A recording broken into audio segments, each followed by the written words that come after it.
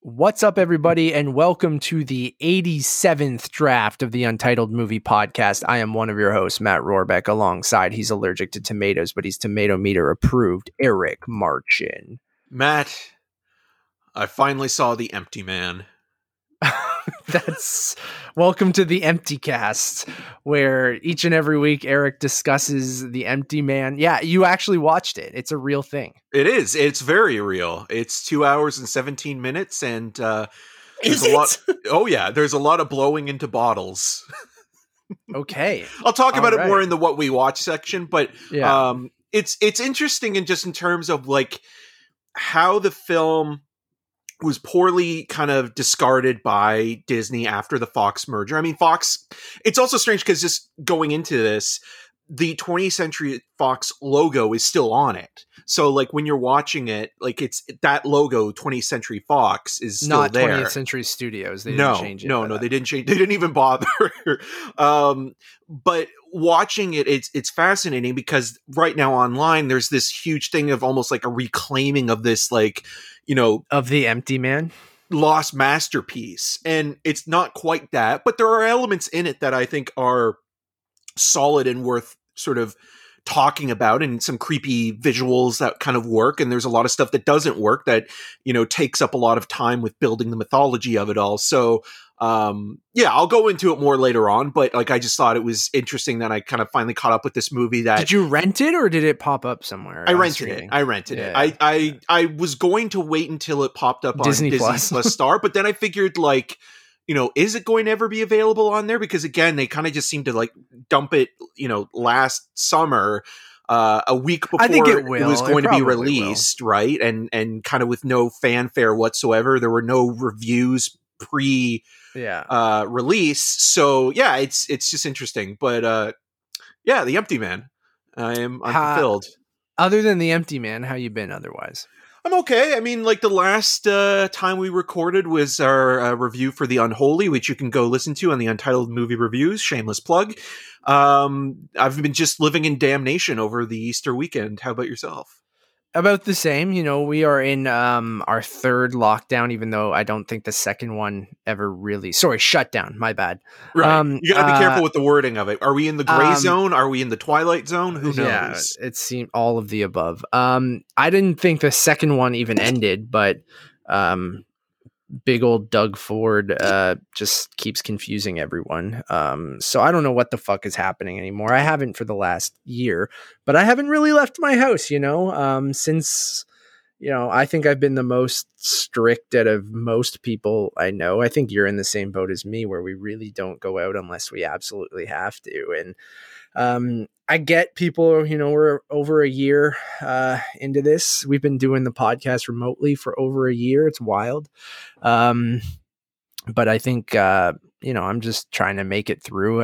Apologies on the delay, everyone, that we were, you know, we're going to cover South by Southwest in this episode. We're going to talk about a bunch of trailers. We're going to talk about all the news we've missed. Been going through some family stuff.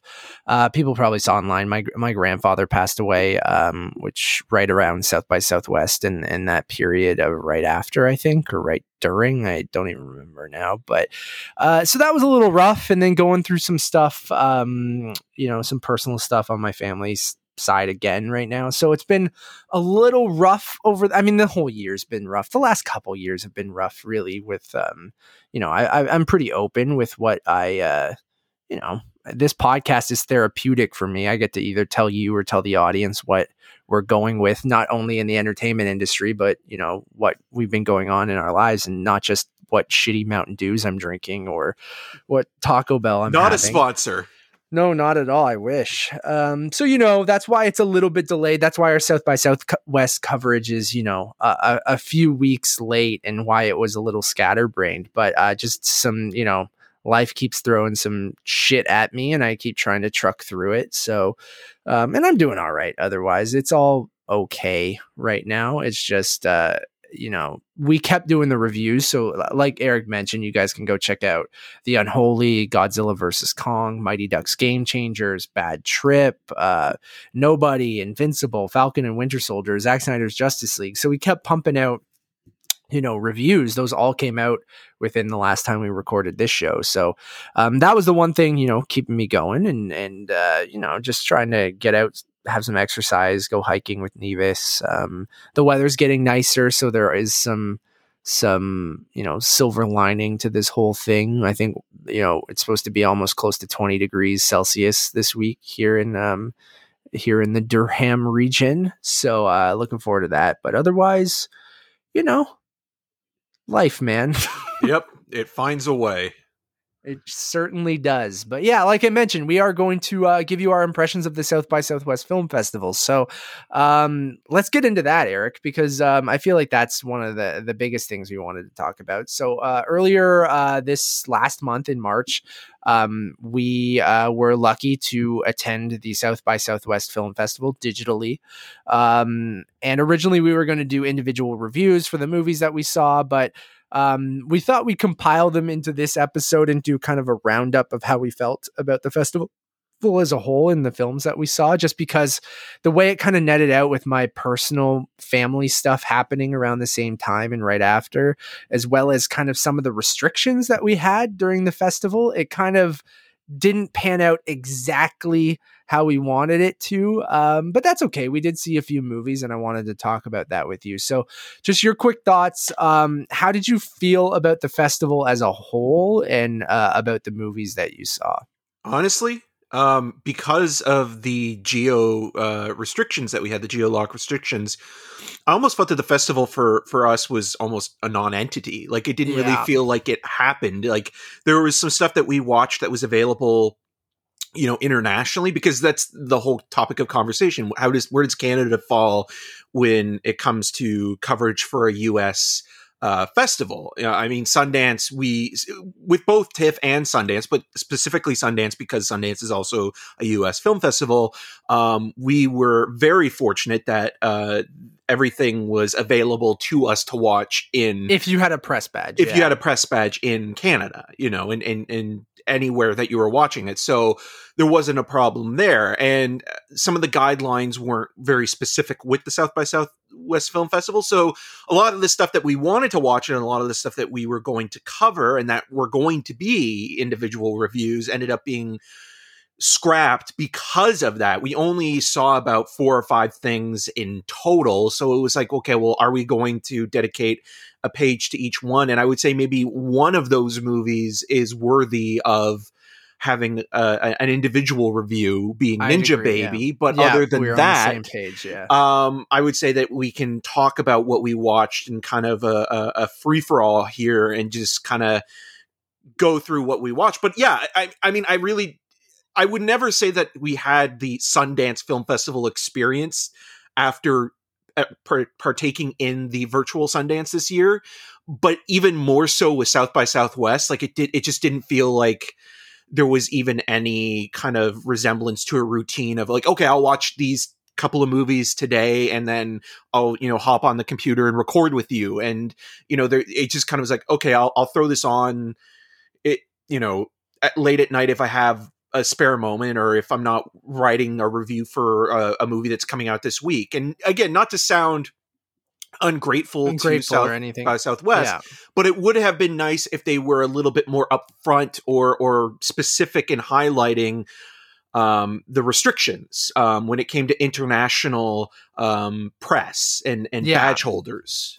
Yeah, so South by Southwest is interesting because they give you a badge, and yes, it's free because it's through the press accreditation and things like that.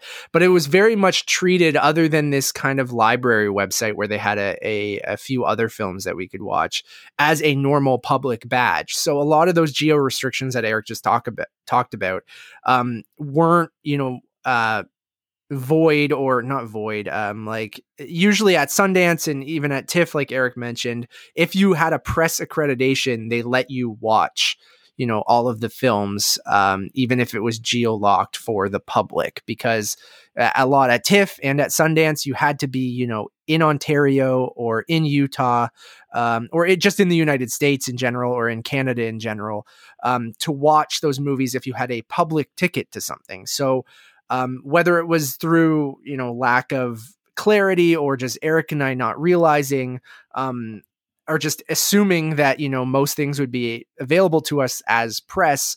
Unfortunately, that was not the case. So we made this big list of movies that we wanted to cover. And series as well. It wasn't just movies. It was also series. Yeah. And unfortunately, a lot of the movies that we wanted to cover were locked to being in the United States.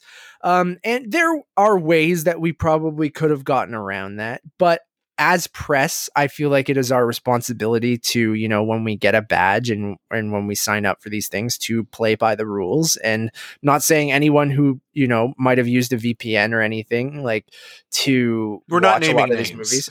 I'm not naming anyone, because I mean, to each their own. You can do what you want. But I just felt like, you know what? It says it's locked to that. We have to respect, the rights holders. And if they say, like, oh, this is only available to those in the US, then we have to cover the stuff that's only available outside of the US. And unfortunately, that list was a lot smaller. And a lot of the films on that list weren't necessarily the things that we wanted to cover. So as the festival began, we started to realize this. And, unfortunately, we just decided to cover, 3 or 4 movies that interested us and that were available to us. So for me, that was Kid Candidate, Alien on Stage, and Ninja Baby. So I really only watched those 3 films. And yeah, after discussing with Eric, we just thought it'd be better to have this overall conversation of how the festival. I mean, I still love South by Southwest. I think it looks like it's interesting from a digital perspective. I think it worked the least out of, at least the 3 digital film festivals, not only because it was locked to, certain films. I just felt like South by Southwest has such a vibe to it in Austin, Texas, where it's got the music festival, it's got the comedy stuff, it's got the industry panels, it has the film festival. And I felt like that one out of the most, like, TIFF and South by and Sundance obviously are losing a bit of it watching it at home digitally, and they have a vibe to them as well. Trucking through the snow at Sundance, even though we've never been, I just, from conversations with people and knowing what that festival is, and TIFF, running around the city. Yes, you're losing that, but South by Southwest feels like a giant party almost that whole week that it runs, like going out to bars, eating barbecue, going around, like just enjoying Texas and having it be this big, huge experience, where I felt like I wasn't super intrigued to go, watch a panel or a live music performance while I was waiting for another movie. And like, even the films that they had, and then especially when it was locked to us, it just felt like, I'm like, oh yeah, this almost feels non-existent. And this feels like the one that just didn't work for me, like, as a digital festival. And maybe I just, even seeing the, the conversation online on Twitter and things like that, like, I felt like at Sundance and during TIFF, we're very much a part of film Twitter and just Twitter in general, that there was this big conversation around all of the movies and all of the premieres, even if it was different in the sense where everyone was watching things at different times, where South by Southwest, it was very much like, no, everyone was watching it almost at the same time. But I just felt like that conversation wasn't really there during South by Southwest. And even the movies that, you hear coming out of TIFF and out of Sundance, like, I just really didn't hear that much out of even the stuff we missed out on at South by Southwest. So like, yeah, overall, it's like, I still really want to go to that festival in person. Like, I feel like it would be a blast. Like, I feel like I'd have so much fun going down to Austin. But the way that this digital festival panned out, I think it's just the restrictions that we had and the movies that we watched. Like, I don't have much to say about Kid Candidate or Alien on Stage. Like, I enjoyed both of them in their own rights, but I felt like they were fairly forgettable or pretty by the books. Easy watches. One obviously about, a group of bus drivers in the UK that put on a comedic performance of Ridley Scott's Alien that I kind of thought was charming. Horror in space doesn't work, Matt. Yeah, we won't get into that. I think she was kind of being sarcastic. I do too, but it is people funny. Taking it way too seriously. Yeah. And it just becomes insufferable when people are like, just let people also have their opinions. Who cares? It doesn't affect you. Like, it literally doesn't affect respect you. If you say something, I don't care. That's your opinion. It doesn't bother me at all. You can think whatever you want. Who cares? Anyways, I'm not getting into that. And then Kid Candidate being, we thought it would be interesting because this kid had a Harmony Korine inspired, political campaign. And I thought he was a interesting character, but Hayden again, Pettigrew, you're yeah. talking about, who's running for city council, yeah. an official position, and he's a younger guy. I watched this one as well. I think what I liked the most about it, besides its sweet running time, was that the character or the subject was so likable, but there were moments that I felt could have been sort of explored a little bit deeper or kind of gone into, like knowing about this kind of almost weird like Ponzi scheme that this bank of Texas Amarillo is a part of, and like that I was like, okay, that's kind of interesting, like knowing that this is where like a lot of the money from the US and internationally comes to this kind of small sort of unsuspecting town. And then like the stuff with Hayden's own family is kind of glossed over, and this almost felt more like a proof of concept to make something a little bit longer or bigger, or not necessarily just focus on the titular Kid Candidate, because it almost felt like, okay, well, part of it was Hayden running, and part of it is looking at, the idea of, this small town that's basically dying because you have, the rich, keeping everything in check. Keep going, I have to go to the bathroom. Status quo. And then to the point where, Hayden is also kind of struggling or feeling the responsibility of taking this job seriously, and not just, looking at it as making a fun little viral video that is, inspired by, Gummo and things like that, and Harmony Korine's sort of aesthetics. But as the film goes on, and again, it's a very slight kind of watch, you're realizing, okay, there are so many other avenues in this film that could have been explored in a more deeper way. And maybe, if the filmmaker had kind of, gone to those other places, maybe it wouldn't be about the Kid Candidate anymore. And maybe that was kind of, Jasmine Stodel's sort of main sort of focus.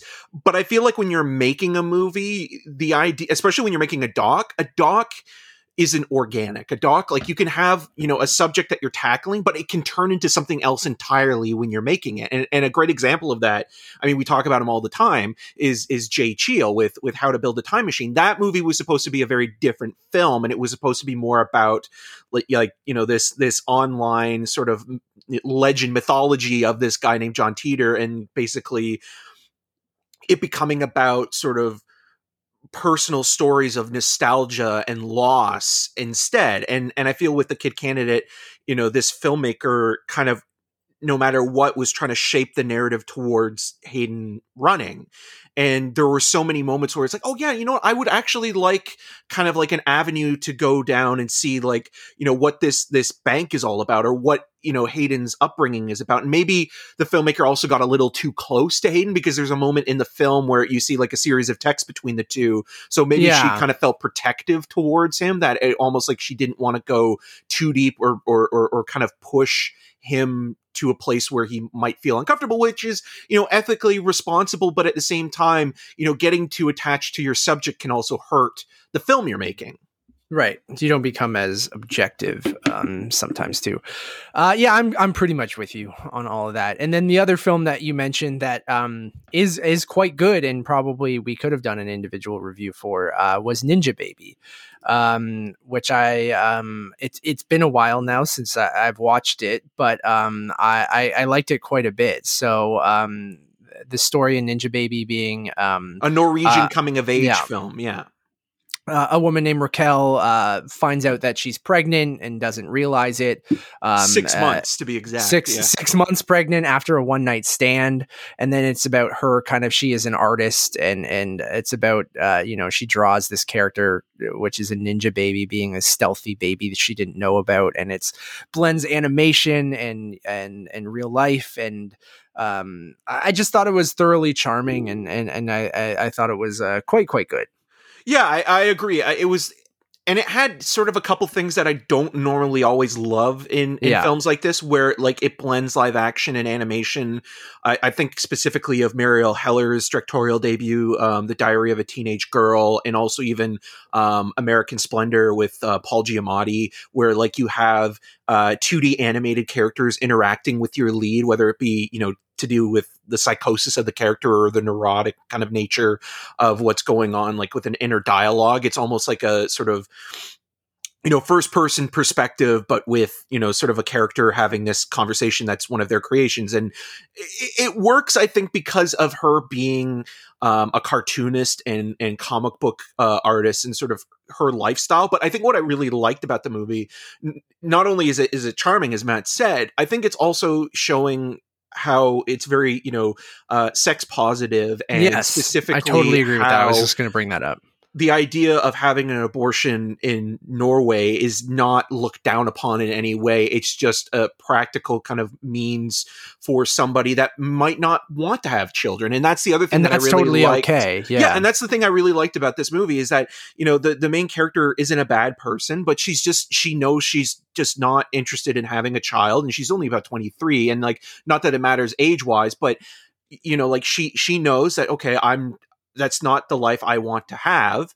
But at the same time, it doesn't mean that I hate this child for coming into the world. It's just, you know, now I've got to figure out how to, you know, get out of the situation in a way that'll work for both of them, because she does care about the child. It's not like she wants to abort the child just because she hates children or something like that. It's because, again, you know, she feels that she's just not ready to have a child. And then like, even when she, you know, contemplates adoption, she's actually very active in wanting the child to go to someone who will take care of the she child. approves of. So she does really care. She just doesn't want this kid. Like, yeah, and she's a very socialist minded kind of person in that regard, because she doesn't like sort of like super rich people and sort of things like that. And sort of, again, like there's a little bit of Knocked Up in there, and kind of like the idea of like exploring like who's the father and that kind of thing. There's a great character named Dick Jesus, and sort of where that character's arc goes. But overall, like I really love the idea. I like her relationship with Nadir Kademi's character too. Yes, yeah. And it's a really lovely, thoughtful film that is very much,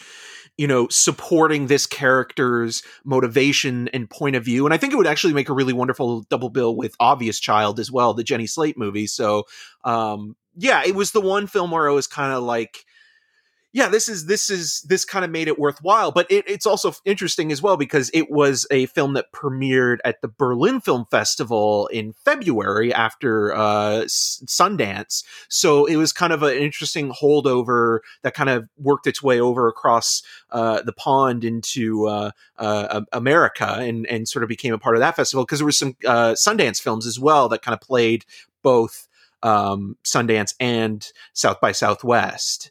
Yeah.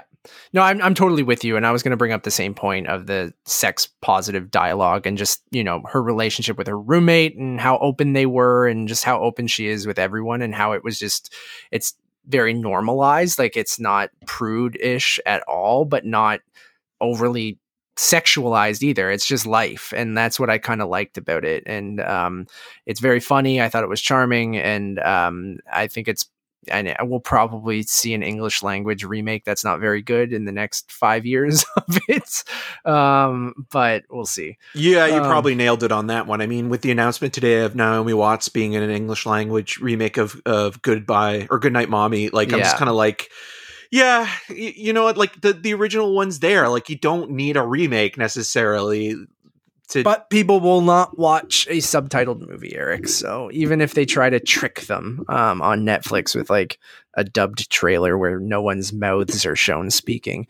Anyways, yeah, Ninja Baby, definitely worth your time. I'm not sure if it's got picked up by a North American distributor it hasn't yet. No. Yeah. So, and that's another problem is, like, again, it's a solid little, you know, it'll find its way. Like, somebody will pick it up at some point. Like, it'll probably end up either at like a Shout Factory or Kino or IFC, somewhere like that. And yeah, I hope more people will get a chance to see it, because it is definitely the highlight of our limited experience of South by Southwest. But it is a very good movie. Yeah. So yeah, I mean, anything else you wanted to mention, Eric, that you Yeah, watched? I watched two other movies. I'll be quick about them. One is basically like it felt like this filmmaker Nick Gillespie watched Todd Phillips' Joker and was dared to make the same film, but just set it in England and also have the character kind of be someone who doesn't actually kill anybody, but is kind of there and seeking revenge. So the idea is Paul Dude's Deadly Lunch Break. Is about a man who has a dream of being on kind of like a Star Search American Idol type show and sort of, getting his 15 minutes of fame. And his mom is his biggest cheerleader. He still lives at home. He kind of looks like Robert Downey Jr. a little bit. And sort of a series of events play out where everything goes horribly wrong on this one day.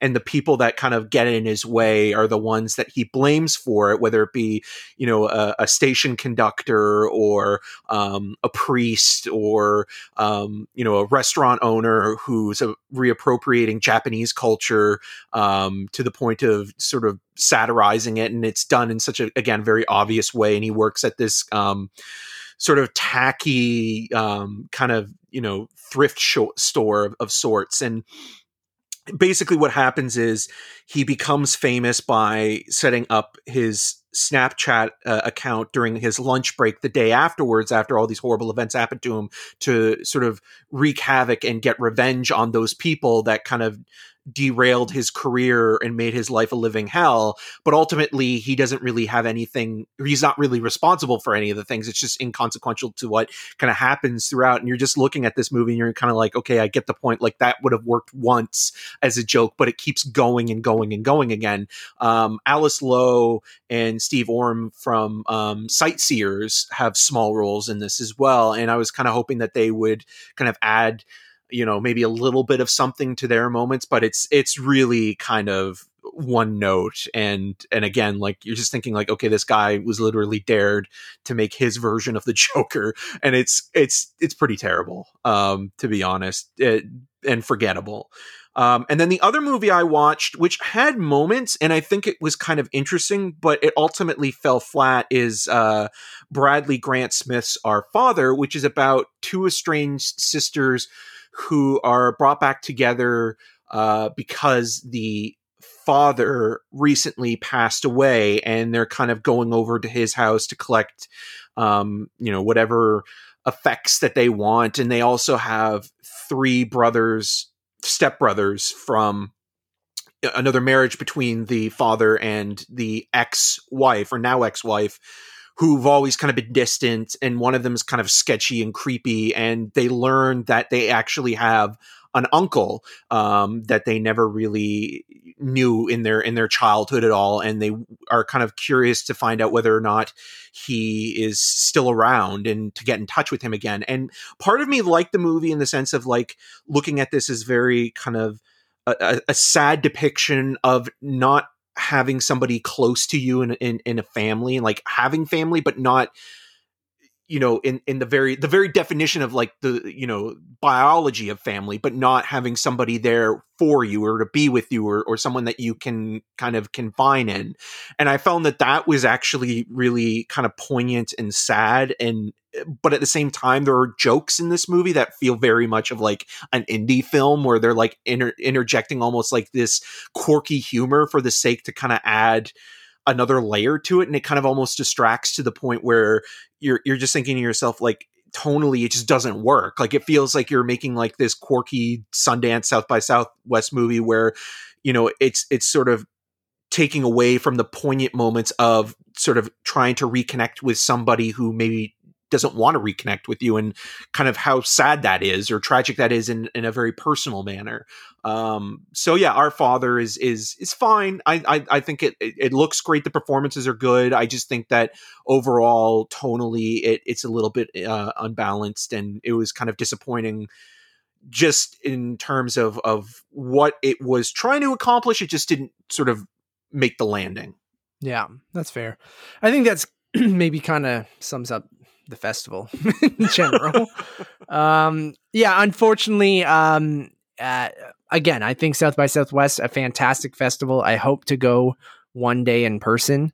It just covering it from Canada with the restrictions that we had was a little difficult. And not saying that there, weren't plenty of films that we could have watched. It's just for our audience, those who are listening, and what we know kind of works for us and the stuff that we're interested in. We weren't kind of able to watch a lot of that stuff. So unfortunately, the festival, like Eric said, was sort of non-existent, but I did get the one, hidden gem in Ninja Baby that I thought was quite good. So that pretty much wraps up South by Southwest. Again, I hope Eric and I are able to, once this is all over, maybe pop down to Austin, Texas and attend in person, because I really do feel like it would be a blast. And just thinking about that Austin, Texas barbecue, Eric, that's all I want right now. Right. Yeah. And I think, again, like, I don't want to judge the festival as a whole based on this experience, which was a disappointment. I can't lie about that. And I want to be critical in saying to, if the South by Southwest people are listening to this, or if they're still listening to this, I think the most important thing, maybe in terms of sort of, taking an evaluation of our experience, is to make clear what the guidelines and boundaries are when it comes to watching these films, and what's available and what's not available, so we can be better prepared going into the festival and knowing that, okay, well, these are the films that we have that we can watch, and not being kind of sidelined the first day by the whole thing. Yeah, no, I agree. Moving on to what we have been watching. Eric, you brought up The Empty Man. Oh, I sure did. So you checked out Disney's The Empty Man, the newest entry in Disney Princesses. And you said did you like it or not? Sorry, you kind of elaborated on it. I liked it a little bit. Like, okay. Here's my thoughts on this. I think what happened to this movie is unfair. I think I've always said this about every movie, that every film, no matter good or bad, deserves its day in court, meaning it deserves to be screened in a theater, or it deserves a proper streaming release, and that means proper marketing and the time and effort put in by the studio to release it, even if it's a dud and they know it's a dud. Still give it a chance.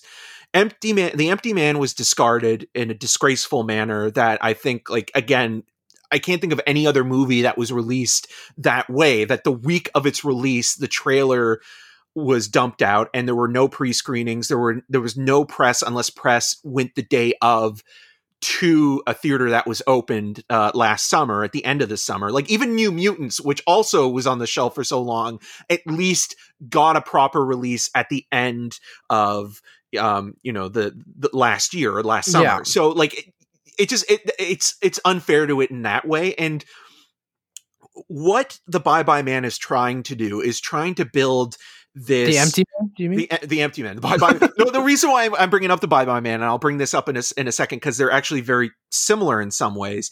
But the Empty Man now has this mystique sort of created around it, that this thing is something that is more sort of alluring to, a certain selection, a group of online film goers that maybe aren't fans of horror movies or aren't fans of genre specifically, but will like this because not a lot of people have seen it and they can claim it as their own. The Empty Man, written and directed by David Pryor, who actually used to work as a special features guy. So he would do like a lot of special behind the scenes bonus features for Blu-rays and DVDs and title cards and things like that. Puts so much into this movie, and there's stuff in it that I really did appreciate. Like, there's this weird opening prologue that takes place in the Himalayas that is kind of a little bit of a riff on, again, going back to Alien, and there's a skeleton that very much looks like the space jockey, and sort of setting up this, mythology of this creature or the supernatural entity. And you're kind of like, okay, this is cool. This is something out of, Hereditary or, the elevated horror genre that it's kind of playing with. And then we're kind of brought into the present because it takes place in 95 when it starts with the prologue. And then we're kind of brought into a world where, we follow James Badge Dale's former police officer who is mourning a tragic loss. And now he's investigating the disappearance of kids who have kind of bought into this superstition of if you blow into a bottle on a bridge at night and think about the empty man will come and get you 3 days later. He's working on a schedule similar to Samara from the Ring movies, except he gets it done in 3 instead of 7 days. But why I had that sort of moment of that Freudian slip with the Bye Bye Man is that it's very similar to the Bye Bye Man, where like you become obsessed with the Bye Bye Man and you kind of repeat his name, but it's more quote unquote philosophical overall. And it is, looking at this movie, like it's not as good as Ravenous or A Cure for Wellness, but it kind of falls in that kind of, that pre sort of Disney by Fox catalog of horror movies where like I can understand why it was hard to market because it's not a typical scare fest, even though it gets to some of those kind of traditional moments or beats throughout and they're there. It is a horror film, but it is much more of an existential dread than anything else. And I understand why like it would have been a tough sell no matter what, but it still is weird that they couldn't just release this movie in like a January, February sort of first quarter and just be done with it and give it the proper release, whether it be streaming or because it's been around. It was finished in 2018. Yeah. So it was just sitting there. Yeah, it was just sitting there. So there are some moments I think that do work. And there are some moments that feel like, okay, why does this movie need to be 2 hours and 17 minutes to tell this story? The mythology of the Bye Bye Man or the Empty Man, I'm going to keep calling him the Bye Bye Man because they feel like they're the same coin, which the Bye Bye Man uses.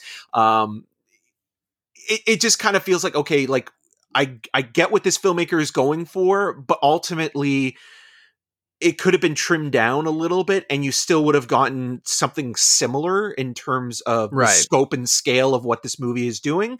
So yeah, it falls in line with the Bye Bye Man, the Mothman Prophecies, the Wicker Man, A Cure for Wellness, Ravenous, but those latter three, not the Nicolas Cage Wicker Man, but the original 70s one with Edward Woodward, are all better than this, but it is a curiosity. I just don't think it's an undiscovered masterpiece. Right.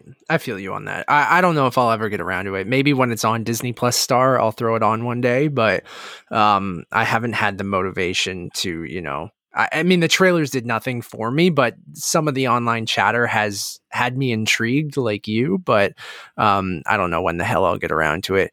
On my end, I was back on my bullshit with all the Marvel movies, but I think I was kind of wrapping up the last few when we did the last show. So I watched Infinity War, Endgame, and Spider-Man Far From Home, although I don't think I've finished Far From Home. It's a little too fresh in my memory where I haven't From Home?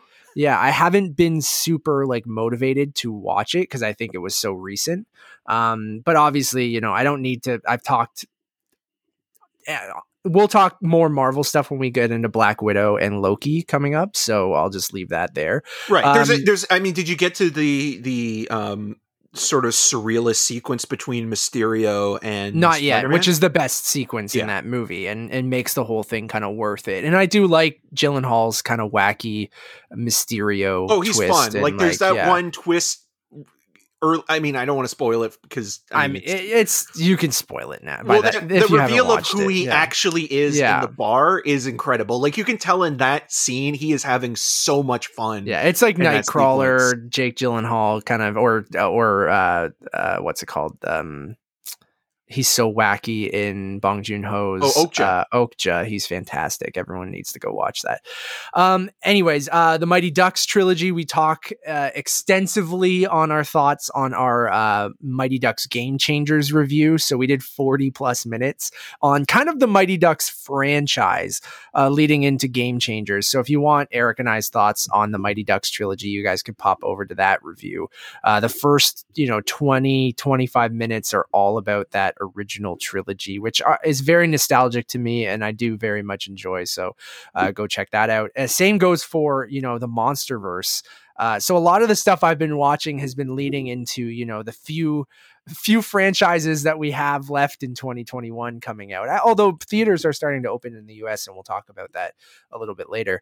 But I watched the MonsterVerse movies, so I rewatched Gareth Edwards' Godzilla, Jordan Voight Roberts' Kong Skull Island, and Michael Dougherty's King of the Monsters, and then leading into Godzilla versus Kong. So we kind of talk about the MonsterVerse in our review of Godzilla versus Kong, so you guys can check that out. I feel like this whole segment is just me plugging reviews that we've done, because that's all I've really been watching. However, I did watch Mortal Kombat 1 and Annihilation. So did I. Yeah. So did I. So we have the 2021 Mortal Kombat film coming out in the next couple weeks, right? Like not next week, but the week after. Yeah, it was supposed to come out on the 16th, but then it was moved a week to the 23rd, I believe. I almost think we should save our thoughts for that review. And do kind of what we did with the Mighty Ducks or Godzilla and Kong. So this whole segment for me, just a plug for our review show. Matt, so you're such a tease.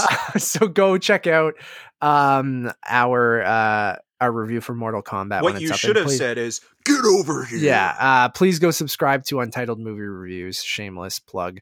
Other than that, man, like I've been watching some TV, watching some Superstore on Netflix with Nevis, which has been enjoyable. I did check out, my Uncle Mark lent me his Oculus Go VR helmet. So, I saw, I think it was Sarah just posted a very depressing photo of me. Just like, you can never look cool wearing a VR helmet. So like, and I had it plugged in at that point too, because it wasn't fully charged. What I will say is I popped on the Netflix app and the Prime Video app in the VR helmet, and both are very, very cool. I do think I haven't used any of the newer ones. So mind you, this was an Oculus Go, which is the entry level, like cheapest VR helmet you can pretty much get. And even then it looked pretty cool. So I could only imagine when we get to a point where, it's seamless, it looks fantastic, it's high quality, maybe it's even a contact lens or whatever. Like, it's going to be fucking awesome. Because Eric, like the Prime Video app, I want to show it to you when this bullshit's over, because like it's so cool. Because like if you're missing that experience of sitting in a movie theater, like the Prime Video app, every time you start a movie or TV show, it puts you in essentially a private screening room, and you can choose the size of the screen that you want based on how far back you like to sit from the screen. And it's all properly masked. The lights go down when it starts. It's like, it's so fucking cool. And if we can get to a point where wearing that helmet is really comfortable and the clarity is like 4K, doesn't look like you're looking through giant goggles, like if it feels seamless, it's going to be a game changer. And if you can get like a really good pair of like Dolby Atmos headphones or something like that, it's going to change things. And I will say that right now. And I'm probably late to the party when it comes to people who enjoy VR, but like, I feel like what I don't hear enough people talking about is that,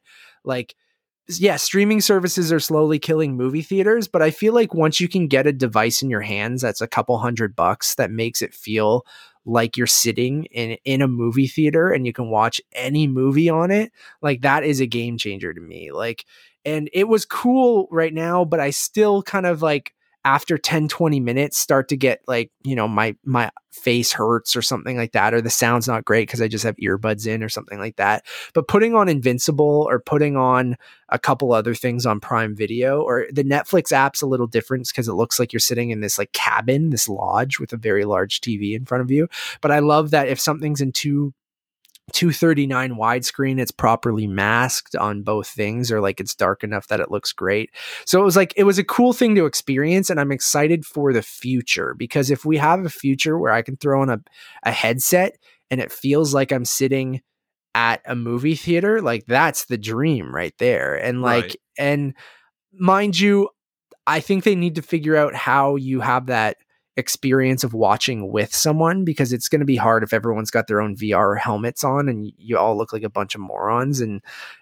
But maybe there is I know cinema. It'll be like the scene in Demolition Man where Sandra Bullock and Stallone hook up. Exactly. Having sex that way. Yeah. But I think big screen VR, you can watch with friends and it looks like you're all sitting in the seats together. I hope you're just able to mute people, but like, or whatever. But, I think you are, but anyways, my first impressions in what we've been watching for that, because I've really kind of enjoyed messing around with it. And I see the future of being like, oh, this could be really, really cool. I just feel like it's such a singular personal experience. And I like going to the movies alone as much as the next guy. And me and you are very much, in that solo movie club thing where Yeah, we'll we're just, that fucking asshole who's yeah, all alone in the theater.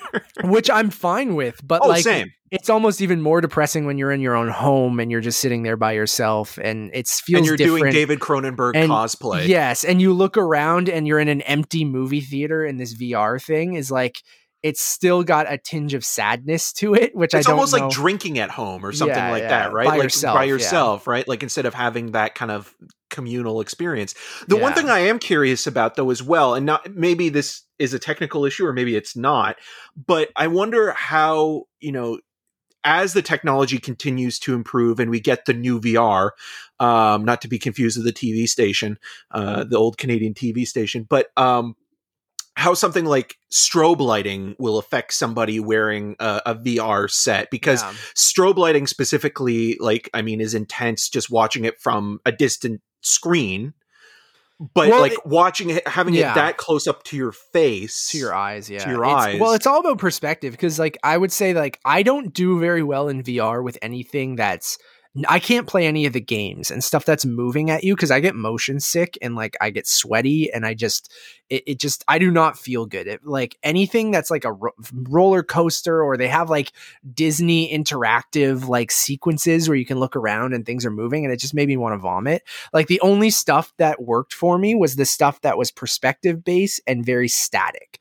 So if you move your head, the screen's in front of you still, and it just feels like you're in a theater. So even those strobe lighting or anything like that is coming from the cinema screen, right? So with perspective, it should feel pretty similar to if you were sitting in a living room or a movie theater, depending on what the space is, because the way that it's interacting with your eyeballs gives you that perspective that it's coming from a screen or something like that. So I don't know. I mean, interesting. I had to put contacts in every time I used it, because I tried it once with glasses, and you can get like a glasses spacer for it for someone who doesn't wear contacts. And I think you can even, for some of the premium versions, like buy lenses that you put in that are your prescription.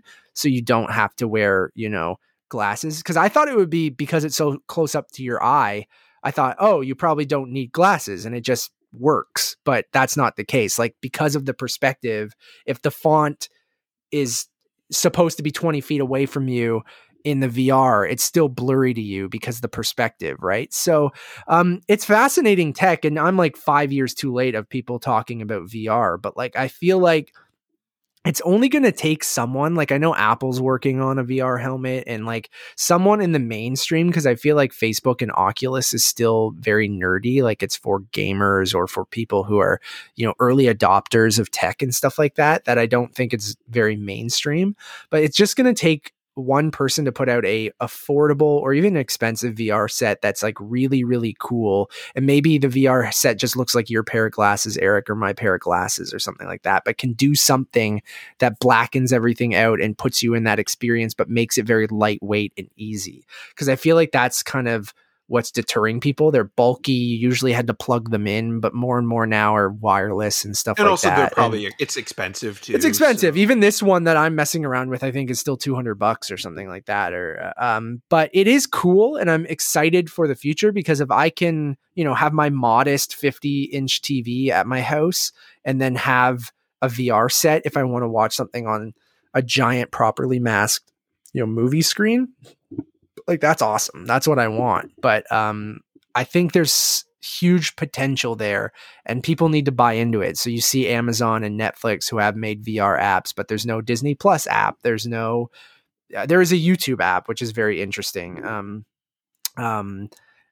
Porn is an early adopter of, and it's so weird, dude. Like I'll be open, like I'm like, I have to look at that. I have to see what that's like.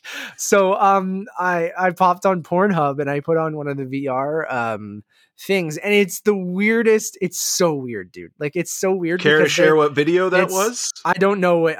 No, I Oh, don't. you know it. I don't know. I just put a couple of different ones on, Eric. They're all the same for the most part. How dare I'm not you? there for the They're story. people too, Matt. They're people too. I'm not here for the story, but the perspective in them is so fucking weird because they haven't nailed down, like, it's all shot very quickly, obviously, and with rudimentary tech. Right. So the VR perspective is very crude, and they look it looks like a giant woman is in front of you. Like, it looks like you're Ant-Man and there's just a giant woman.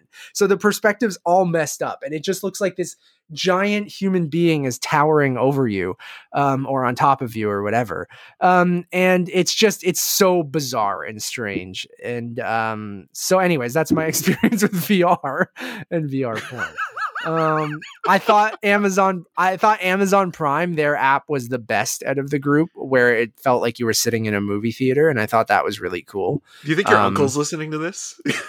No one's made 49 minutes into our podcast. The only people listening to this are people who don't know us personally or support like our film nerds like Ben Shane or Alex Reno or a few other people that know us personally.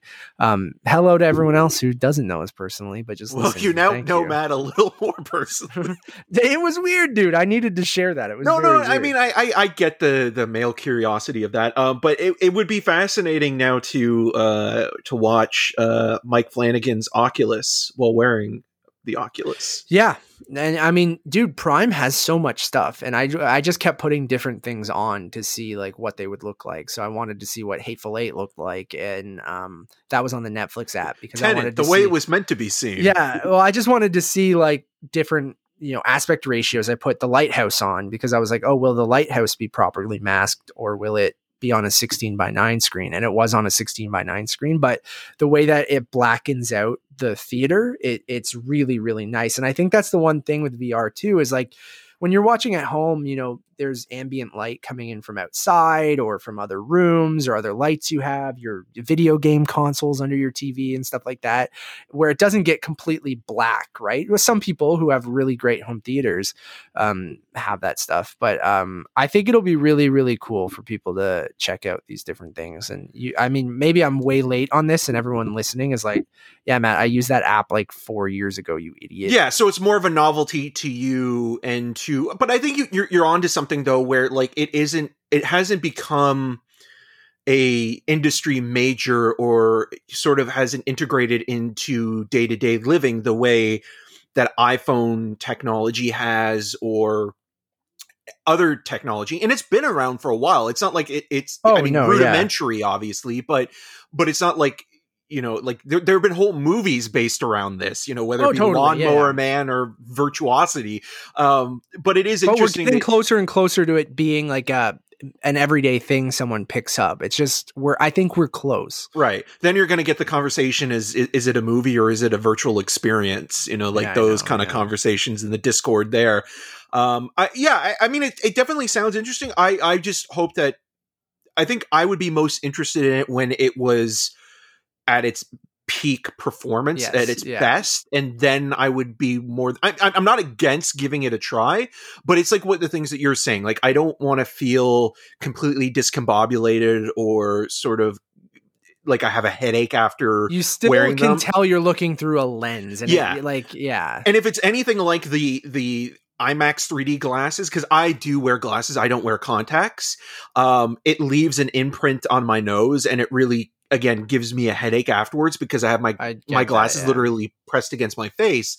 So yeah, I think I would be more than open if it was like the best quality version that the VR Oculus experience could be, but it is still fascinating, and I'm always up for people pushing and trying to make it something adaptable. It just adds to the world around us, which I think is interesting. So yeah, again, like I'm not opposed to it in any way, where I'm sure again you'll get someone like I hate using his name because I love him, but like Martin Scorsese or somebody being like coming in and saying like, it's not the way that you watch a movie, like the way that you watch movies, you go to the theater, which again, like I think that experience still is the best. And I am, like many people like yourself, are longing for that experience again, Yeah. whenever that might be. Very jealous of the United States. We'll talk about that in a Yeah, little yeah. bit. But I mean, you know what? Anything else? Hopefully Sorry. Yeah. in the next little while, we'll at least have our first shot. So Yeah. like, Yeah. We'll see. Yeah. yeah. Anything else you've been watching?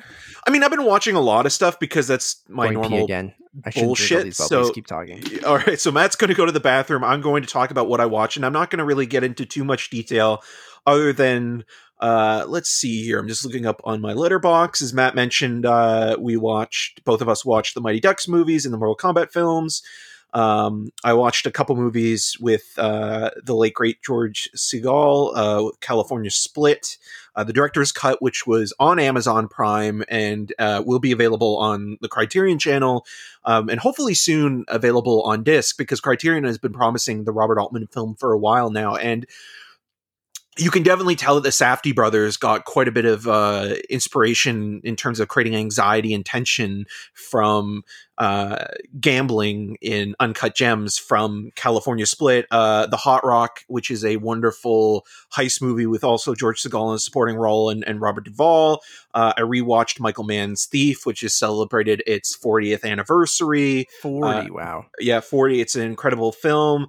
And then this will actually lead into trailers, because the Loki trailer was released not too long ago. I rewatched, and it got a Criterion release on Blu-ray, Defending Your Life, with Albert Brooks and Meryl Streep. And it's about it's basically like a matter of life and death, or It's a Wonderful Life kind of scenario, where Albert Brooks plays a guy who dies and goes to heaven, but in order to get into heaven, he has to prove that, you know, he's worthy of that he had courage and conviction in the living world. And it's all about the bureaucracy of getting into heaven. And sort of Rip Torn, in a really wonderful supporting performance, sort of is the guy that is going to make the determination whether or not Albert Brooks can get in. And it reminded me of, just watching that Loki trailer, a little bit of Terry Gilliam's Brazil as well. But the idea of, like, even in supernatural settings, you can't escape bureaucracy. And like the idea of just like having to go through the motions of, you know, signing applications or papers or waiting in line, and how mundanity is even in the most surreal and, you know, awe-inspiring of locations. And I just kind of like that in movies that are kind of more kind of a little bit supernatural, but also kind of fantasy oriented. And it's one of Albert Brooks's lesser directorial efforts, but I think him and Meryl Streep are both very good in the movie. And it's a fun little modest movie that's now available on Criterion Blu-ray and on the Criterion channel. And yeah, it's really solid. Nice, man. Yeah. And then on my end, I've continued my watch of Invincible, which you guys can check out Eric and I's review of the first 3 episodes, which we mentioned, but episode 4 is out now. I liked it quite a bit. I'm so intrigued because I'm a huge fan of the comic, and now I might even go back and reread the comic again. I have that itch, and because it's interesting seeing what they've moved up, what they changed around. I'm so happy that this is out there for people to experience as well. And I just think that they're doing such a good job with the voice cast and just the show in general. And it's just so cool to see an adult animated Invincible show, hour long, on Amazon Prime. And really like this episode. It's planting the seeds for a lot of different storylines. And again, the order that they're telling this, I think, is fascinating. And there's a great episode of the Kind of Funny podcast too, with Robert Kirkman, creator of The Walking Dead and Invincible. He jumped on their show to talk with Greg, Nick, and Tim about Invincible and just the creation of the show and how he's approaching it now, like almost, 2 decades later after he first started it, and how he's able to kind of relook at the beginnings of it all and kind of retell it, even though they have this great story, but just update it in certain ways or move things around and kind of optimize how he wants to tell this story for a different medium. And I think he's nailing it so far. I thought the episode going to Mars with Mark and the NASA team and the Sequids and the shapeshifter Martians and stuff like that is all really cool. The stuff with the robots been awesome, teasing out some certain things. And Eric, did you get around to watching episode 4? No, because I was too busy watching The Empty Man and Spider-Man, the 90s animated series. Nice. And then quickly, before you can talk, if you want to talk about Spider-Man, unless you did while I went to the bathroom. No, I didn't. But I was just I'll just quickly say with that. I'll actually save that for our next Marvel conversation, really. But I had forgotten that the show introduces Spider-Man during his college years, and that even though I think J.K. Simmons is the definitive J. Jonah Jameson. I forgot that Ed Asner did the voice of J. Jonah, and he's really, really good. He's perfect. Yeah, he's great. I wonder, there's those rumors. Did you watch it because of the rumors that the 90s voice actor is going to be in Spider-Verse 2?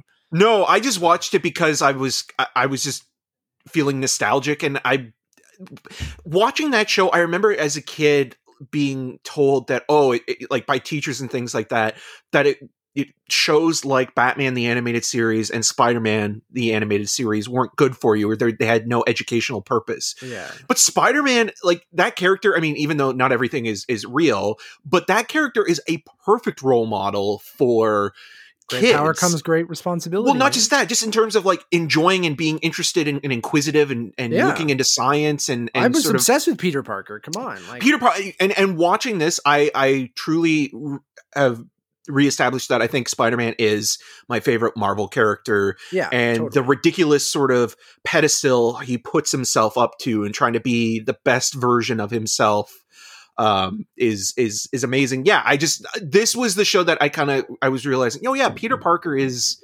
amazing, and like, so he's selfless. Always been my favorite. Yeah, and just I think I connected more because he was a young kid when when all the Marvel heroes are mostly like adults, and I just connected with that and seeing him grow up in this role. And Spider-Man has always been my favorite Marvel character, and so glad that we've gotten so much amazing Spider-Man stuff. And I know we're kind of repeating ourselves when we talk about the Amazing Spider-Man. Sure, but even then, like how they're going to bring that into Spider-Man 3 is going to be so. If they do, it hasn't been confirmed. Yeah, I mean they are. Anyways, also continuing with Falcon and the Winter Soldier, and Eric, I feel like we talked about this, but maybe it was just off. No, we did off air. Okay, because I was saying that the last episode was the most Marvel conventional, Studios. And it felt like not even just Marvel, but like conventional from a TV plot perspective, where you have the mechanics or the moving pieces all kind of going in certain directions that that, okay, this is where things are going to pay off, but you have to move these pieces, these chess pieces, in order to get to the payoff, because there's only 3 episodes left. So it feels almost like this episode 4, is the one where it's like, okay, we have, the Flag Smasher stuff over here. We have the Walker stuff over there. Then we're introducing Zemo in this episode and sort of bringing him into the fold. And also we're bringing in Sharon and sort of kind of all that stuff. And then we get like the Power Broker, and then we get John Wick. Madripoor. So it just kind of feels like there's a lot of moving pieces that are obviously to set the stage for the last little bit of the show, and there's a lot of exposition and setup. Totally. And I think I enjoyed the exposition and the setup in the episode. I like kind of a pseudo retcon for Zemo to make him Baron Zemo. And like, I'm totally fine with it. Like, these are comic book shows and movies, get comic booky. And I'm like, make him the purple masked, like Baron Zemo. I'm all for it. Set like up a foot soldier from the cartoon. Set up the Thunderbolts. I'm all for it. Like, what's Sharon Carter up to? I thought she was awesome in the episode. Like, I still like Bucky and Sam's back and forth. I'm really super intrigued by John Walker. We didn't get a lot of him in the episode, but I love Wyatt Russell. So like, it's definitely, I agree with you that it felt the most conventional out of, all of the Disney Plus Marvel stuff we've seen so far, from WandaVision leading into Falcon and Winter Soldier. But like, I'm also okay with that too. Like, yeah, it had a lot of John Wick. It had a lot of your, typical seedy underbelly assassin type kind of stories. But I'm intrigued to see what we're going to get in those last 3 episodes. And I mean, and that I think is a perfect segue into kind of our news and trailer segment of a couple big pieces of news. The biggest being Disney finally ripped the Band-Aid off and decided to put a slew of their upcoming slate with Cruella and Luca being free to all Disney Plus members. Like Soul. and like Soul was. So Pixar weirdly gets that treatment on Disney Plus, but then Cruella is going to be a Disney Plus Premier Access. Got delayed slightly into May, correct? Like later into May, Yeah. I thought it was or it June, but it stayed in might May. Or it stayed in May, but then Black Widow got pushed into to July. July. Sorry, July my bad. 9th, I believe. Yes, you are correct with July 9th. And then Black Widow, the big news being that it is also going to be going to Disney Premier Access for $30 on Disney Plus. Which is wild. They talked about it for so long. They probably could have done it a year ago, and weirdly enough, they can't hold off anymore. I don't think. Weirdly enough, it's as theaters are opening back up that they decided to do this. Obviously, they're not opened up everywhere, especially in international markets like Canada and other places in Europe. In the US, we saw LA and New York started to open their theaters, as well as the country is starting to get, vaccinated. Like they have the best, vaccination rollout in the entire world right now, ironically. They had the worst lockdown, but the best vaccination. Classic United States of America, where they just completely go, you know what, fuck all of this. We're not going to listen to anything. And at the last second, they're like, oh yeah, we'll just vaccinate everyone and we'll be Gucci. And like, whatever. How's that doing in Ontario? I'm very jealous of all of our I'm glad everyone, our US friends are getting vaccinated, and almost some of them have their second doses. Places are starting to open up, certain places faster than others, and maybe too fast in certain places. The Blue Jays game yesterday in Texas was fully packed, and that doesn't make any sense to me. But ironically, yeah, Disney decided to do the Premier Access now for Black Widow. We got a new trailer for Black Widow on the weekend.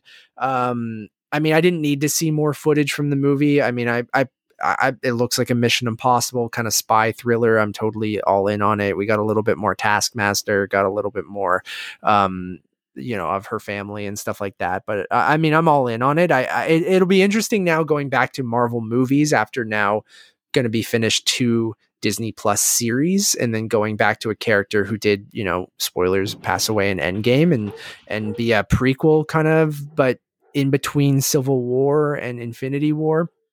But yeah, I mean, I'm glad that they've decided to kind of put it on Disney Plus. I think giving people the option is the smart thing.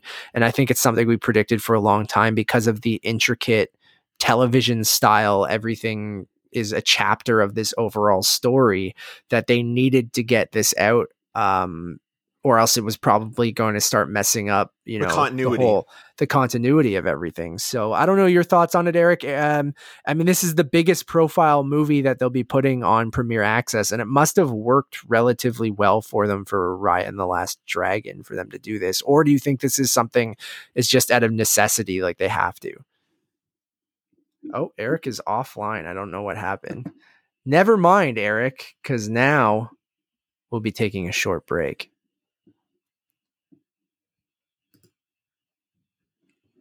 Matt, are you there? back? Yeah, yes. Yeah. Oh, there we go.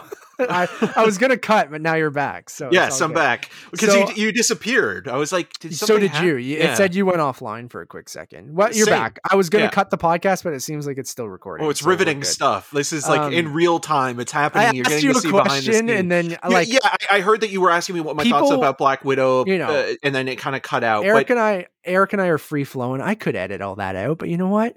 If you made it this long, you might as well see how the sausage is made. So, and also, Matt is just really lazy. It's a lot easier for me to just keep recording. So I don't mean Matt is lazy.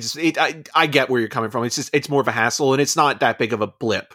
But it is a blip in terms of the Marvel universe. Yeah. So, your thoughts on Black Widow finally, coming to Disney Plus? I mean, this is the thing. Like, I totally get why they're doing it, and I think they kind of probably maybe should have done this before. But looking at how this is all kind of played out for the MCU, we went a year without anything. Now we're getting all this content back to back to back, and I'm not necessarily sick of it yet, because I think something like WandaVision kind of shows you, okay, well, they are very much open to going in different directions and playing with it. But it's also now saying like they can only wait so long and they can only delay things so long. So you have Loki, the series Loki, coming up next, and we'll talk about that soon with the trailer. but with that, I think that's going to be introducing some aspects that will kind of bleed into the next Doctor Strange movie, and maybe even a little bit of Black Widow. And since you keep moving these films, you have to think, okay, well, Shang-Chi was supposed to open this summer. Then you have Eternals, which maybe is the one that you could kind of delay a little bit longer because it's not necessarily connected to phase 4 as like an overall arc. Like, it kind of feels like Doctor Strange is going to be the one that kind of will, or the new Spider-Man movie and the Doctor Strange film, you need to have those movies kind of premiering, close to one another. But like, I even feel with Black Widow now, they're just kind of like, well, we can't wait any longer. I mean, originally Falcon and the Winter Soldier was supposed to be the first series, and then it was going to be WandaVision, and then like you're looking at it now and you're kind of like, okay, it sucks because Black Widow, it took so long for them to make a solo Black Widow movie. And it's like, it finally happens. And it's like, now it's going to be a day and date premiere release. And it's like, the one of the few female leading films gets a premiere day and day release. So I hope that by the time we get to Captain Marvel 2, that will be a theatrical only. I think it will. It just sucks because like it feels you feel kind of bad in some ways, because it's like, again, this character that it's like the idea of bringing her and giving her her own story and telling that side of things is like, okay, we're going to give it to you. And then the pandemic happens and now it's like, okay, we're still going to give it to you, but this is the one we can sort of basically cut loose and throw to subscribers. But I mean, if Godzilla versus Kong is any, bright kind of light at the end of the tunnel, is that it was available on HBO Max and it still made a good amount of money on it was a 5-day super long weekend or whatever that they tallied the numbers, but people did go out to a cinema to go see that movie, and that's Godzilla versus Kong, right? And yes, people, I think now that they're vaccinated in the US, are clamoring to, for experiences and different things like that. So I do feel like we'll see a bounce back at the box office. And it really depends on the deals Disney makes with the cinemas and stuff like that, of how many theaters this will play in. And I do think, given the option, people will want to go to the theater to watch this, but I do think there'll also be a big group of people that don't mind shelling out the $30 to watch it at home. For us, it looks like it's going to be a home thing, which is fine. I prefer to see it in a cinema. I am like a year plus into this now, and it's been, oh God, almost a while since we even saw Tenet and stuff like that. New Mutants. How dare you erase New Mutants? I want that experience so badly. So I'll definitely, once I'm vaccinated and stuff like that, be eager to go back. But that doesn't look like it'll be in time for us for, who knows, but for Black Widow. But we'll see. But I like that they have the option. I don't think that this is the damn wall being broken down and that every, major release for Disney is going to be on Premier Access. I really think it's just, this is what we have to do right now. And you'll see, I think it'll evolve over time, and I'm curious to see how that will evolve. But I think it's a good move right now, and I don't mind having to watch Black Widow at home, but I would have preferred to see it in a theater. Yeah, well, people also who are getting vaccinated now in Ontario, say they get their first shot. I'm speaking from family members' point of view. I've had a few that have been vaccinated and getting their first shot.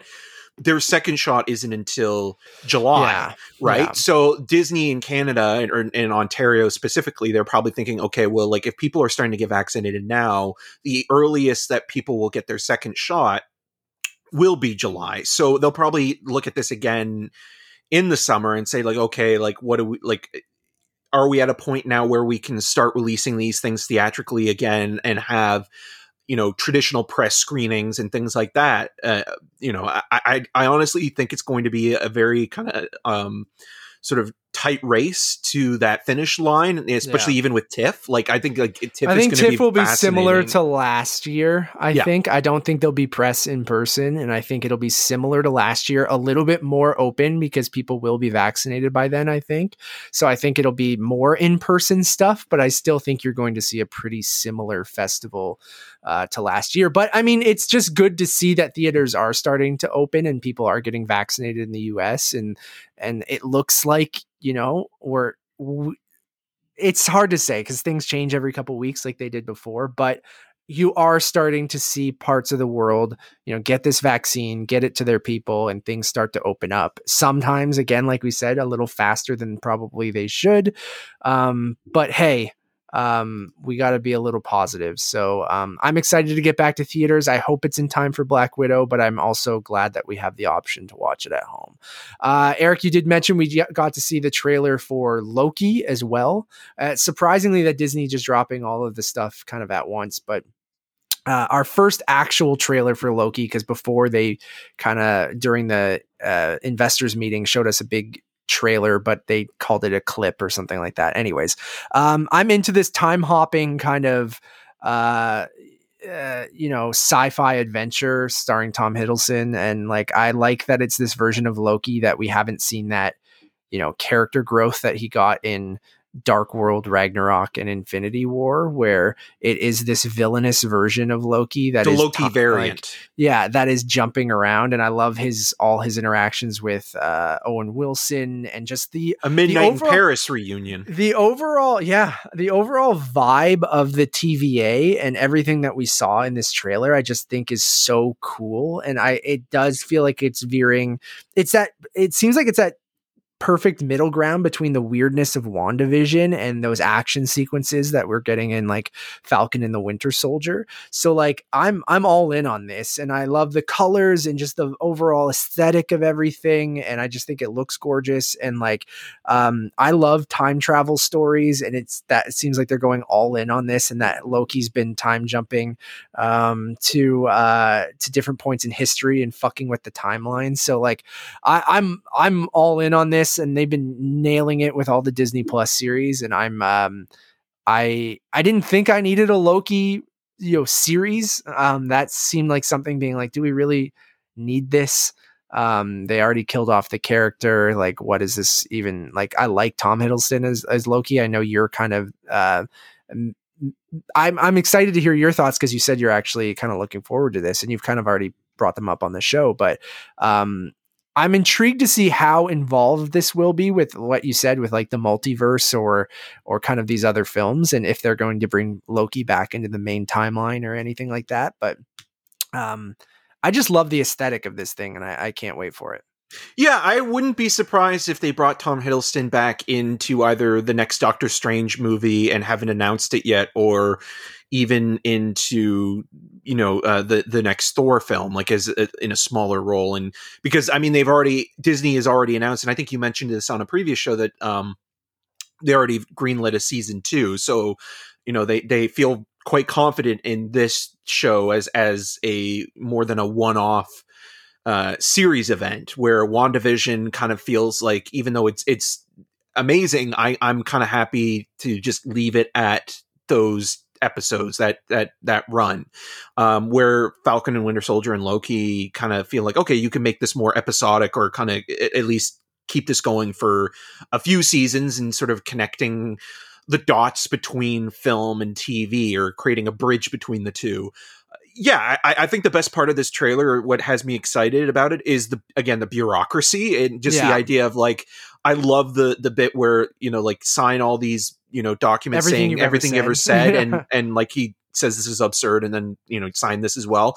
Again, reminds me of Brazil, or defending your life, or a matter of life and death, and things like that, where again, like, even in the most surreal or supernatural or fantasy filled of locations, you still have to deal with, standing in line, or, waiting to meet an agent, or somebody there, like at a DMV or something like that. Like, it's just, that's the kind of stuff I always like in very heightened, stylized films or TV shows, where it kind of plays on that a little bit. Like, you just can't escape it, no matter what reality you're in.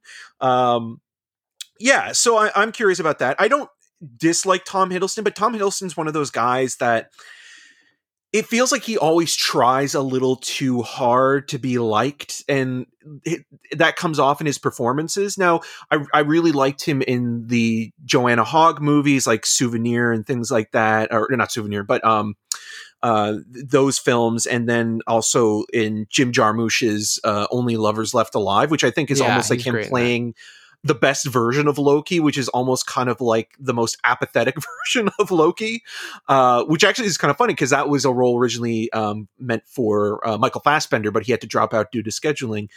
But yeah, I'm not against this, and again, like as a half an hour show each and every week. Is it I think half hour or half an hour, whatever. I mean, like I think it'll be a fun kind It'll be of fun, watch. Yeah.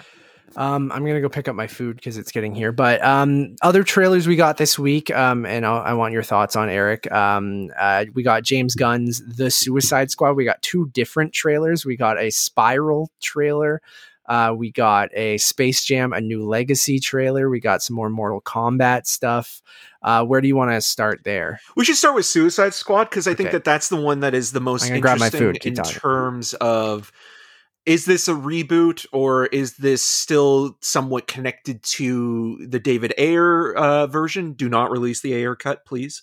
But I think it will, or it basically shows you what Warner Brothers wanted with Suicide Squad when Guardians, the first Guardians, was released and how popular it was. They wanted to kind of, ape on the success of Guardians of the Galaxy and interject more comedy into the first Suicide Squad movie. So, why not hire the guy who, made Guardians and make Suicide Squad the R-rated version of Guardians? And that's exactly what this is. And I think, like, down to King Shark, which I'm so excited to see on screen, voiced great by in the Harley Quinn show too, which voiced by Sylvester Stallone in the film version, is exciting. But again, like, I mean, that's basically your version of Groot in Suicide Squad, or the Suicide Squad. It very much is R-rated Guardians of the Galaxy, and I'm here for it. I mean, it's something, again, we're repeating ourselves, but like DC, I like that they've kind of just gone, you know what, make the movie that you want to make. If it kind of works in the continuity, great. If it doesn't, who cares? Just kind of run with it, and like, we'll let you guys make the movie that you want to make, which is kind of exciting with the more recent, take it, or I mean, good or bad, with something like Wonder Woman 1984, or then you get kind of that movie, but then we get things like this. So I'm definitely all in on it. I don't think I was as hot on the trailer as some other people, but I was definitely, into it. And I do really think that first team is just going to get MacGrubered and just explode. And like, which is a shame because Captain Boomerang, the great he'll probably die. Yeah. I think that whole team is just going to die in the opening bit of the movie, and then you'll get the real team coming in, who's that secondary team. So I think everyone but Harley Quinn dies on that first team, and then they have a secondary team that has to do the actual mission. So I think they'll do that kind of MacGruber style gag where everyone just dies in those opening moments of the movie. I really dug. It was weird that they dropped, I guess one was a Green Band trailer, which is why they dropped that other one, but it was, I like the Green Band more than the R-rated so did I. trailer. I mean, it had a more serious kind of tinge to it, but I did vibe with the Green Band trailer a little bit more than the R-rated trailer. But I'm all in either way. I think James Gunn's great, so I'm all for it. We did get a new Spiral trailer, which I will talk about briefly. I mean, I'm in. They are very much, you've always talked about that the original Saw movie was essentially a ripoff of Seven. This is very blatant that it's kind of even more so of a, trying to play up more of the police procedural thriller aspects of it more than the horror torture porny kind of elements of Saw. So which I know has always been a part, a detective being a major part of every Saw movie and eventually one of the killers and things like that. But as the movies became dumber and dumber. But anyways, I like seeing Chris Rock here. I like seeing kind of someone who seems like they're very passionate about the franchise, and like we said, more comedians inserting themselves into horror. And that I don't know if I'll rewatch all the Saw movies leading up to it. I made a joke about that. I might rewatch like 1, 2, and 3, which are the ones that I genuinely kind of enjoy. Everything other than that, I think are garbage.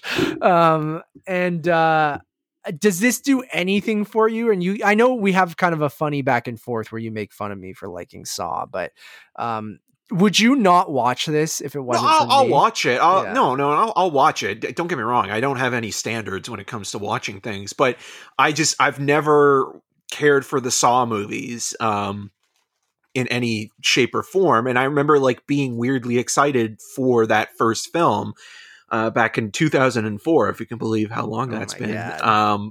But 15 years? But it is interesting that now you take a series that kind of ran its course and kind of overstayed its welcome and is stale, and now you're rebooting it because they're fairly cheap. They're shot in Toronto. They're quick to make. But Jigsaw was kind of like that movie that was supposed to be sort of the rebirth of the franchise, and that kind of stagnated. And now you have Rock coming in, who, again, interestingly enough, like when he hosted the Oscars back in 2000 for the 2004-2005 season, and he went to one of the LA movie theaters and interviewed people and asked them had they seen the films that were nominated for Best Picture of that year. Everybody said no, and he asked them like what they had seen, and a lot of people said Saw.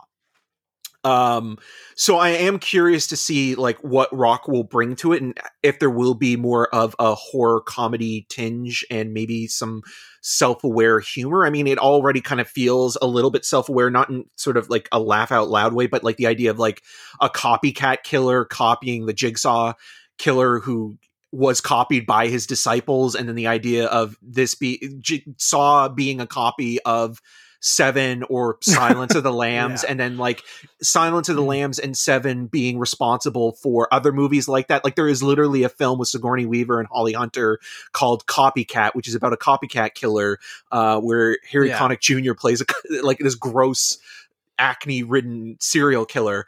So it's almost like it is kind of imploding on itself in this weird way. But this is happening now, where it's like the studios look at these franchises, they give them some time to kind of cool off. You don't have a lot to put into them in terms of like creating interesting material. And we're getting another Paranormal Activity reboot coming down the line.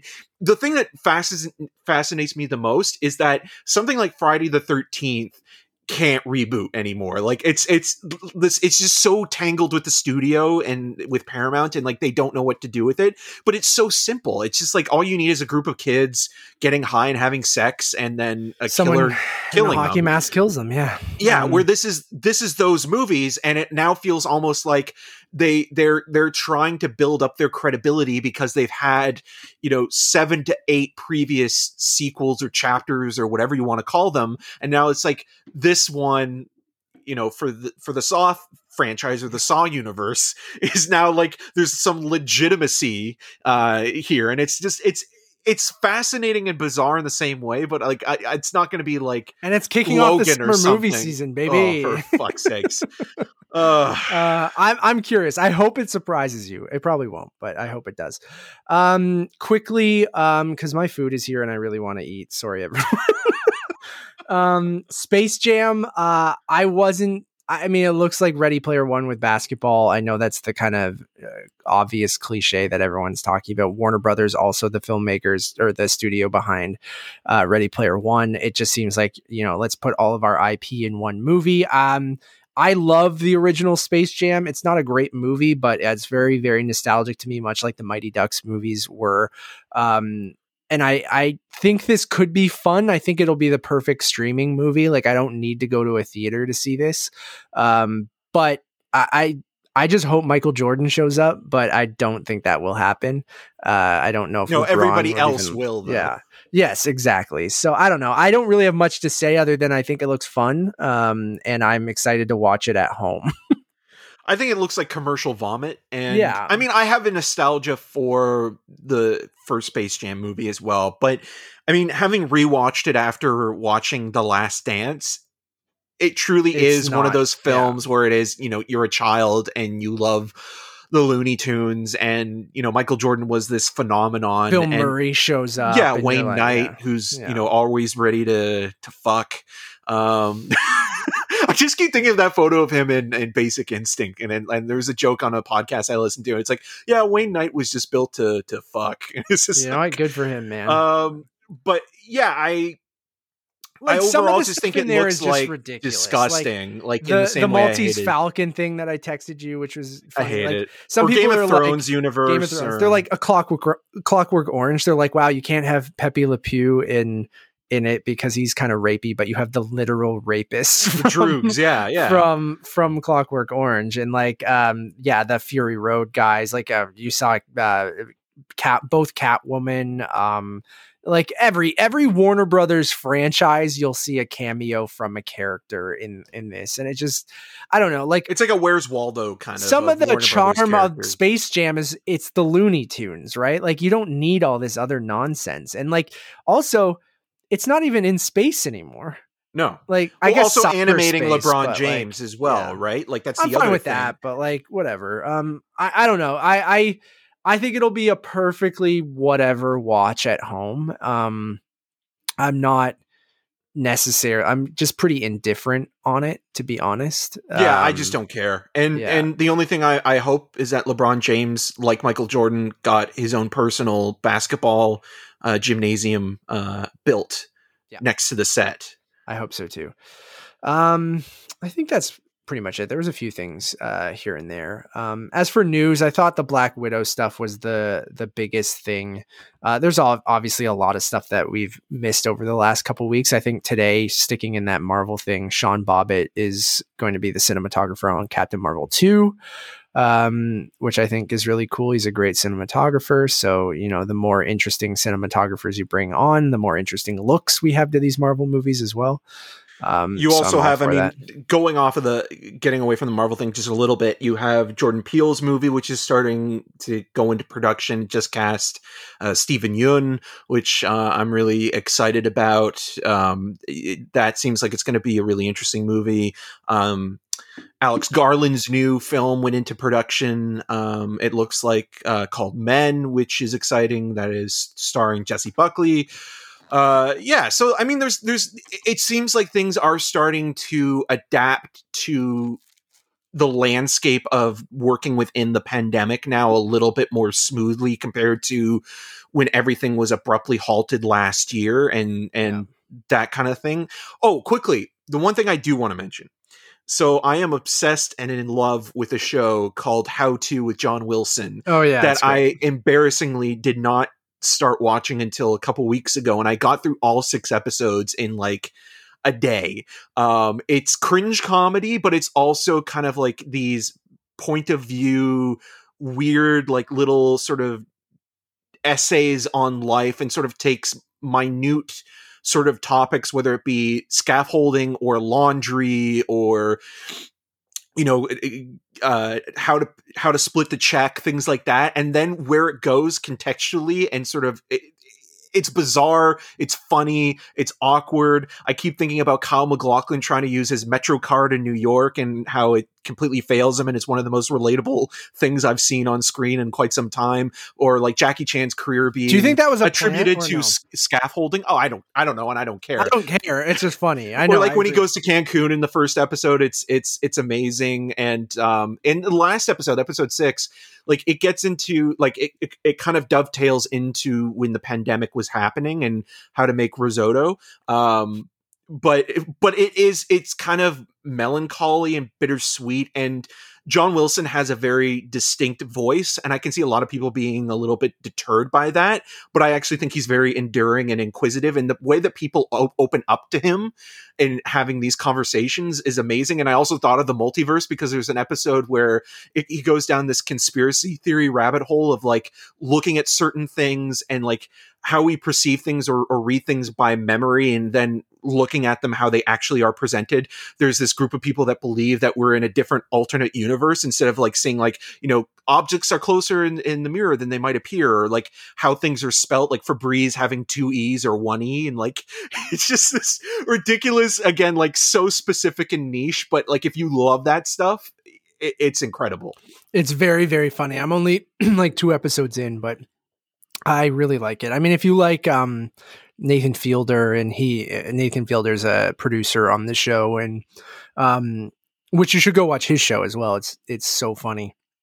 But yeah, I'm totally with you. I think that's a perfect place to end it, Eric. It also made me miss people watching, just I in agree. general. Like that was the People one thing watching so much fun. Yeah. Thank you all for listening. As we mentioned many times on this episode, we have another podcast called Untitled Movie Reviews, which we would love for you guys to go check out. Lots of new reviews, which we mentioned earlier, for you guys to go check out. You're listening to Untitled Movie Podcast. We also have Untitled Movie Conversations, which we hope to get back up and running. This year's been weird, everyone.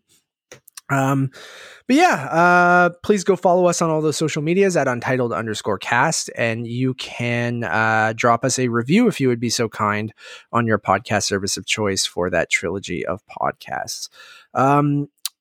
Quick update for Eric and I. We're going to be doing a watch along with Kind of Funny with Nick Scarpino and Snowbike Mike over on their Twitch channel on Wednesday, which is depending on when you're listening to this, the 7th. So either if you've missed it, sorry, you can't watch it, but it will be live at 10:30 p.m. Eastern, 7:30 p.m. Pacific time. I don't know if we're allowed to reveal the movie we'll be watching, but it should be a good time. So Eric and I will be watching the movie live with them and kind of reacting to it. And I'm going to give a hint, but it's a hint that's going to be really hard to we saw a movie at Sundance that references it. Yeah, that is very, very true. Thank you all for listening. As always, my name is Matt Rohrbeck. You can find more of my work around the internet at mostly at untitledmoviepodcast.com. And you can follow me on all those social medias at Matt Rohrbeck. And I'm Eric Martin. You can find more of my video reviews at rogerstv.com/cinemascene and on the social medias at EM6211. Until next time.